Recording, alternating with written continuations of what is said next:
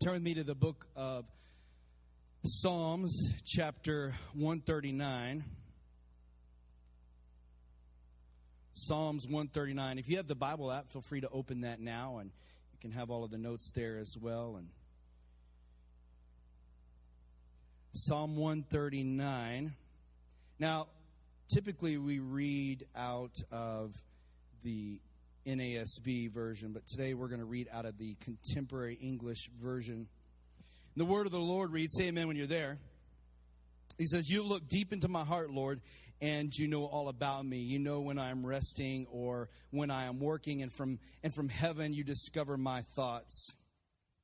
You notice everything I do and everywhere I go. I'm going to read that again, verse 3. You notice everything I do and everywhere I go. Before I even speak a word, you know what I will say. Before I even speak a word, you will know what I say. Does that kind of make anyone else nervous? It does me. I say some things that are wild sometimes, and to think that he knows what I'm about to say. I think he gave some of that to my wife, some of that stuff. He says, before I speak a word, you know what I will say, and with your powerful arm, you protect me from every side. Everybody say every side. He says, I can't understand all of this. It's such wonderful knowledge. It's far above me. And where could I go to escape from your spirit or from your sight? If I were to climb up to the highest heavens, you would be there. If I were to dig down to the world of the dead, you would also be there. Suppose I had wings like the dawning day, and I flew across the ocean. Even there, your powerful arm would guide me and protect me. Or suppose I said, I'll hide in the dark until night comes to cover me over. But you see in the dark, because daylight and dark are the same to you. Verse 13 says, you are the one who put me together inside my mother's body. Now, can we just stop right there and say that there's been a lot of talk about unborn children in our culture and our world? Just so everyone is clear, where Crossroads Church stands, we value life from the very beginning. Amen? This church, we do. And David is writing it here. He says, you're the one who put me together inside my mother's body. And I praise you because of the wonderful way you created me. And everything you do is marvelous. And of this I have no doubt. Nothing about me is hidden from you. Yikes. I was secretly woven together deep in the earth below, but with your own eyes you saw my body being formed. And even before I was born, you had written in your book everything I would do. Your thoughts are far beyond my understanding, much more than I could ever imagine. I tried to count your thoughts, but they outnumber the grains of sand on the beach. And when I awake, I find you nearby. I love that part. And when I wake up, I find you near me. How I wish that you would kill all the cruel and heartless people and to protect me from them. They're always rebelling and speaking evil of you. You know I hate anyone who hates you, Lord, and refuses to obey. They are enemies too, and I truly hate them. David, tell us how you really feel, actually. Verse 23, look deep into my heart, God, and find out everything I am thinking. Don't let me follow evil ways, but lead me in the way that has proven true. God, I thank you for today. Oh, precious Holy Spirit, you are in this room, and we thank you. We acknowledge that you're here. You're the one that's going to change the hearts and the lives and the minds of the people. It's not me. There's nothing that I'm going to say that's going to bring life change. It's all you. So bring life change today. Change us from the inside out. Let us know confidently that when we leave here that you have been thinking about us, that you love us, and that every time that we've gone to sleep or what we've risen, that you were there the whole time. We thank you for that. We give you all the praise and the glory. God's people said, amen, so be it. I don't know about anyone else. When you read Psalms 139, there's this weird part interjected right here at verse 19. How I wish that you would kill all the cruel and heartless people and protect me from them. Anybody that has enemies, say amen. You don't have to pretend like it. You don't reading that part. Some of you are like, yes, I love that part of the Bible. Kill them all, God. They are always rebelling and speaking evil of you. You know I hate anyone who hates you, Lord, and refuses to obey. And I truly hate them. And I truly, truly, truly do. And so when I read Psalms 139, there's this beautiful rhetoric. There's this love language between David and God, talking about how you created me and you're thinking about me and you love me. And, when I go to sleep and when I wake up, you're there. And all the days of my life, you've written them down in your book. And it's just beautiful stuff. And then all of a sudden we have this weird part interjected right here. And then it finishes off with David saying, you know what, God, lead me and guide me in the correct way. And I think you need to know today that this part is in there for a very reason, because David is talking about the story of his life. And he's saying there's been parts of my story where people have come against me. Anybody got haters in life? People that have opposed you. In the last few weeks, we've talked a lot about opposition. People who have opposed you. People who have come against you almost as if they had been sent to oppose you. Like that was their assignment in life. Like they wake up thinking you ever felt like that? There's been people in your life like, is this their only job in life? Is just to oppose me, to make me have a bad day? Maybe you're married to them. I don't know. But you know what I'm saying? Why are you so miserable? I'm married. That's why. We all have opposition. We all have people that faces. But David is writing about his story of his life. And as we start this new series, as we talk about the story of life, we watched this skit. And I hope you caught what was happening, because there's this part of us that wants to write our story, and there's this part of God that wants to write our story. And it seems like there's this constant friction between us and the Lord, this battle over the keyboard, this battle over the typewriter, this battle over the pen to write what our story will look like. And so I know the temptation for all of us is we have a projected outcome of what we want our lives to look like. Maybe there's a woman in here today that you're married and you have kids, and so maybe your whole life, all you ever wanted to be was a mother. I mean, that was it. Like, it was your mission to be a mom. You were on a mom mission. If you had to get married to become a mom, it didn't even matter. You were just on a mission to be a mom. And that's all you wanted, was to be a mom. Maybe there's a guy in here, a dad in here, a man in here, and you just wanted the best career that you could ever have and make a lot of money and have 2.4 kids and a household and a white picket fence and all those things. Whatever it is, I think if we're honest and we're transparent, a lot of us have a projected outcome of what we want our life to look like, what we think it should look like as the pages of our life unfold, as the book of our life unfolds. This is how the story should go. And if we're is equally as transparent, honest with ourselves, I think our common denominator in here today is that all of us can say there have been moments as the stories and the pages of my life have unfolded, it has read like a horror story, like a Stephen King novel. Anybody say amen on that one? Yeah. Maybe you had a failed marriage. Maybe you had 2 failed marriages. Maybe you had 3 failed marriages. Maybe after 3 you should think and pray about getting married again. I don't know. Hear my heart. I'm just joking. But maybe you had a failed marriage. Maybe you had a failed business. Maybe you invested a lot of money and you had a failed business. Maybe there's been some things in life that have happened to you that have been unfair and have wrongfully categorized you and pigeonholed you and turned you into someone that you never intended or wanted to be. I think that's our common denominator here today, church, is that we've all had some stuff happen to us that we just don't like. Now, there have been some great times. I know it's easy sometimes. Isn't it easy to focus on the bad things? What's going wrong? Seriously, watch the news.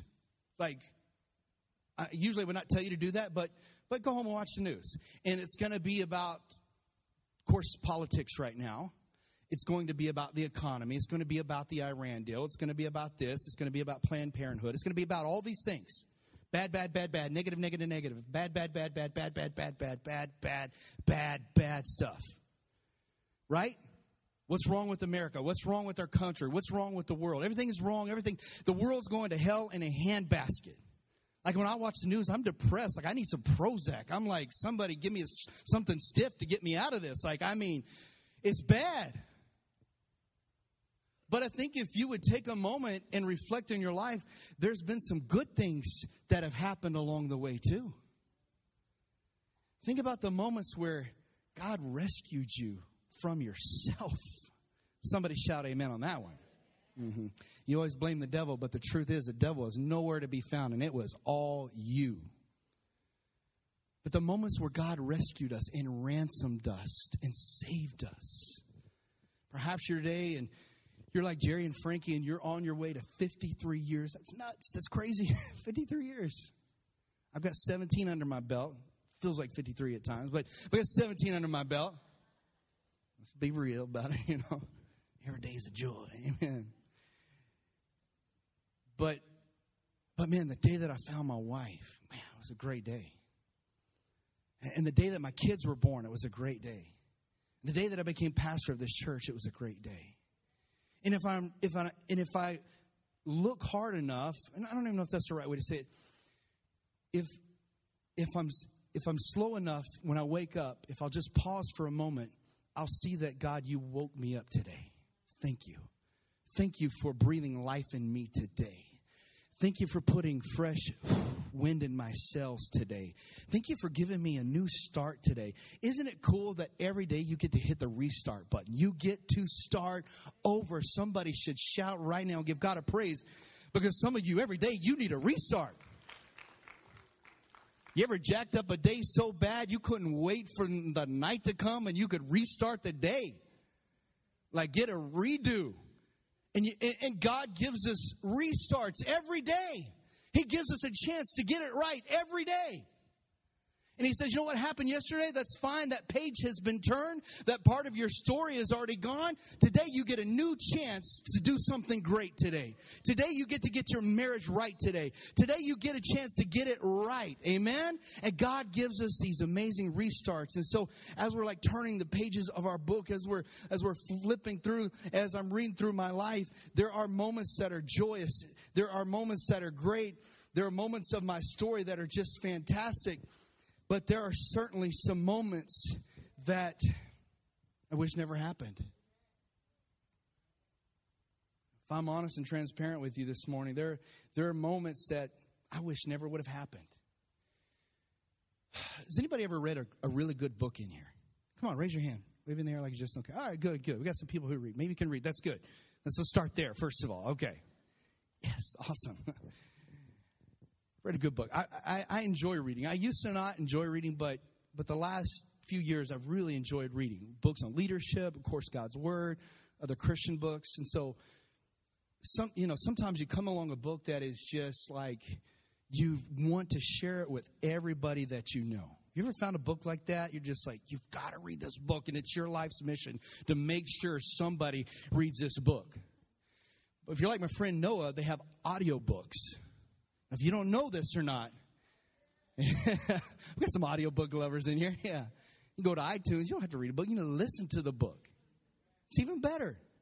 And you get to hear the author read the book out loud. So he's got me turn on these audiobooks now. And there's been some great books that have come along. There's also been some books that people have suggested to me, and I pick them up, I'm reading them like, and I'll keep reading. Man, what am I missing here? What were they talking about? Like, what were they...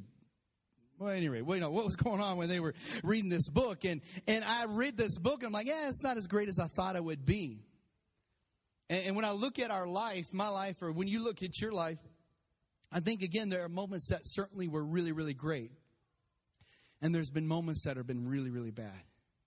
There's been moments of your story that have been tough and challenging, moments that have been hard to work through, moments where it's been hard to read. There's been moments where it's like a train wreck. It's almost like you can't take your eyes off of it. You have to read it no matter how bad it gets. You just keep reading. And our book is the story of our life, church, is like that. It's a roller coaster sometimes. It's really, really, really, really great. And sometimes it's really, really, really bad. And then there's been moments, let's be honest, where we've loved the Lord, we've served the Lord, and it seems like right in the middle of our story, God interjects this mess. It's like, God, where were you when this stuff was being written? Surely you're not the one that wrote that. If you're the one sitting at the typewriter, is it you that really typed that stuff out? How could you let me endure that? How could you let me walk through that? How could you let me suffer that? Have you ever had a page of your book, of your story, and you said to yourself, God, where were you when that was written? Anyone brave enough to raise your hand? I'm raising my hand. I'll raise both hands. There's been moments of my life where I've been reading, and I look at it and I say, God, where were you when that was written? Because that doesn't sound like you at all. That doesn't look like you at all. That doesn't sound like words that you would use. My story, I think, my story becomes all about me. And I think that's the trap, church, that we fall into. That we get so consumed with our story. We get so consumed with us that we miss out on the greatest story of all. And that's the story that God loves us. And if we're transparent, we're honest with ourselves, Larry, that we find out that my story, when it's not about me, I don't like it. Come on, who's with me today? Stay away. Cowboys don't play Patriots till later. In Jesus' name. Give them favor. Lord, please today give them favor. Let Tom Brady not make it to the game. Anyway, well, let's keep moving on. Maybe God can write a new story today. Amen. But if I'm truthful and honest with you, and if you will be honest with yourself, when your story is about you, it's bad. And nobody wants to read that story because it's all too familiar. And that story becomes about me.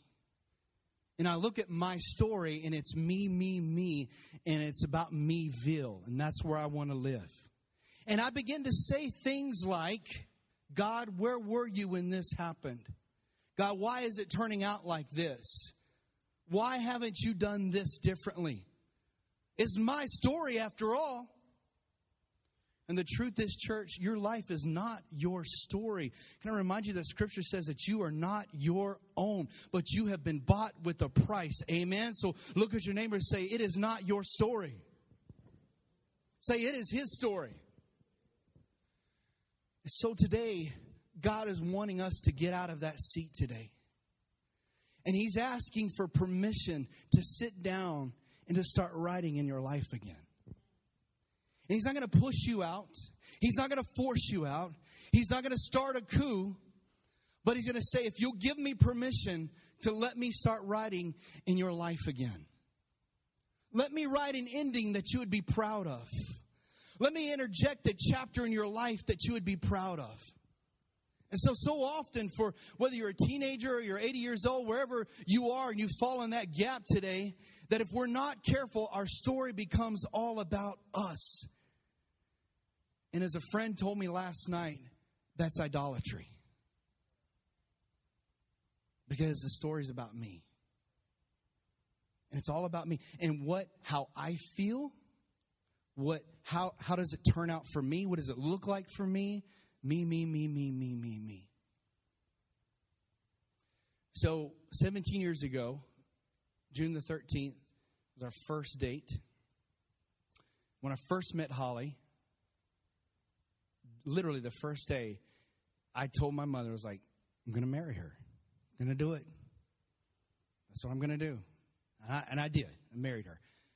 I was the greatest magician. I tricked her. And I've been tricking her for 17 years. Amen.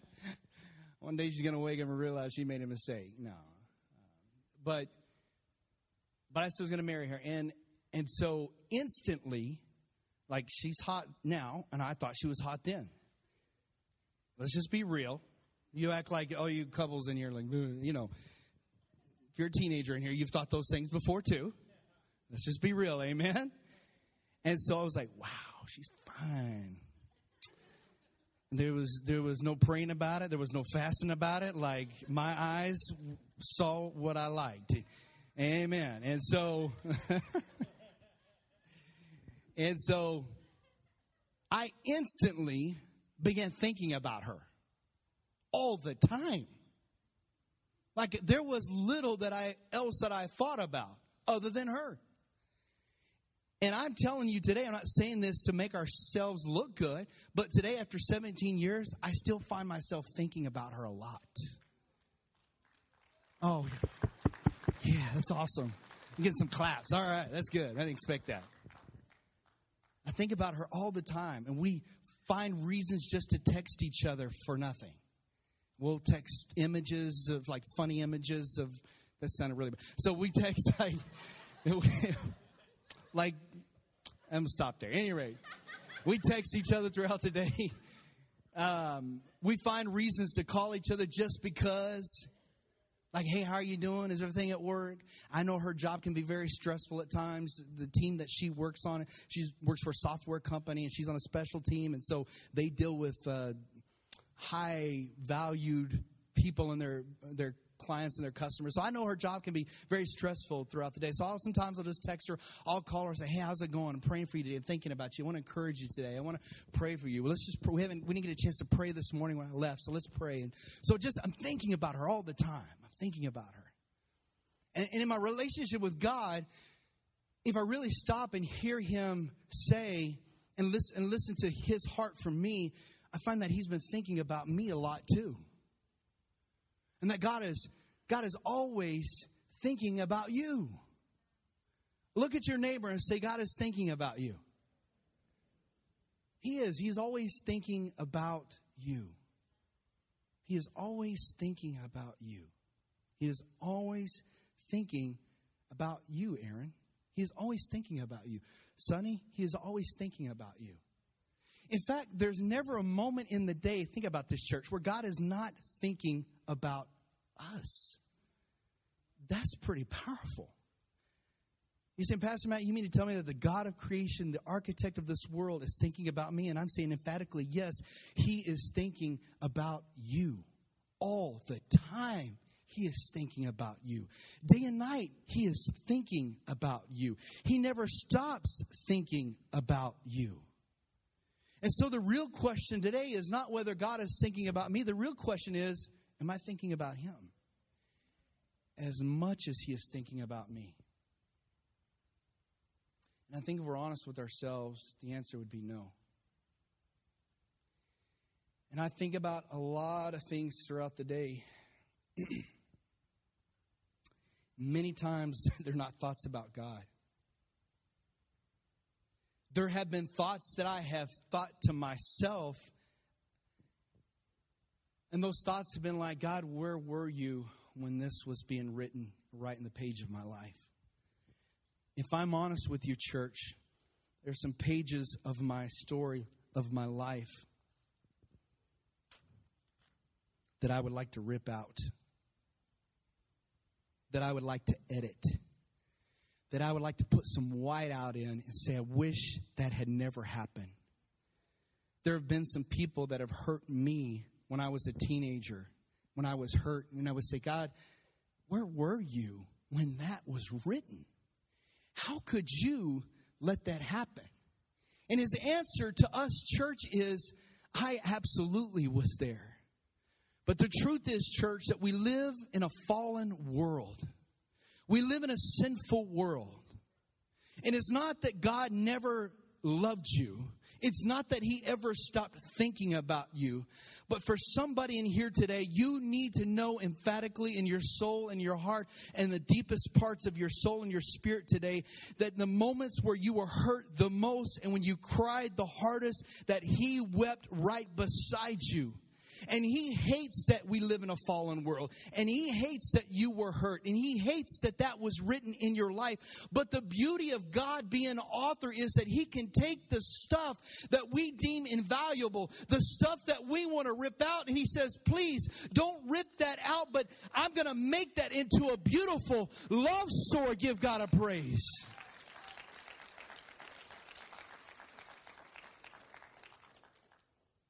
The darkest of the moments, he was there. And David says, where can I hide from you?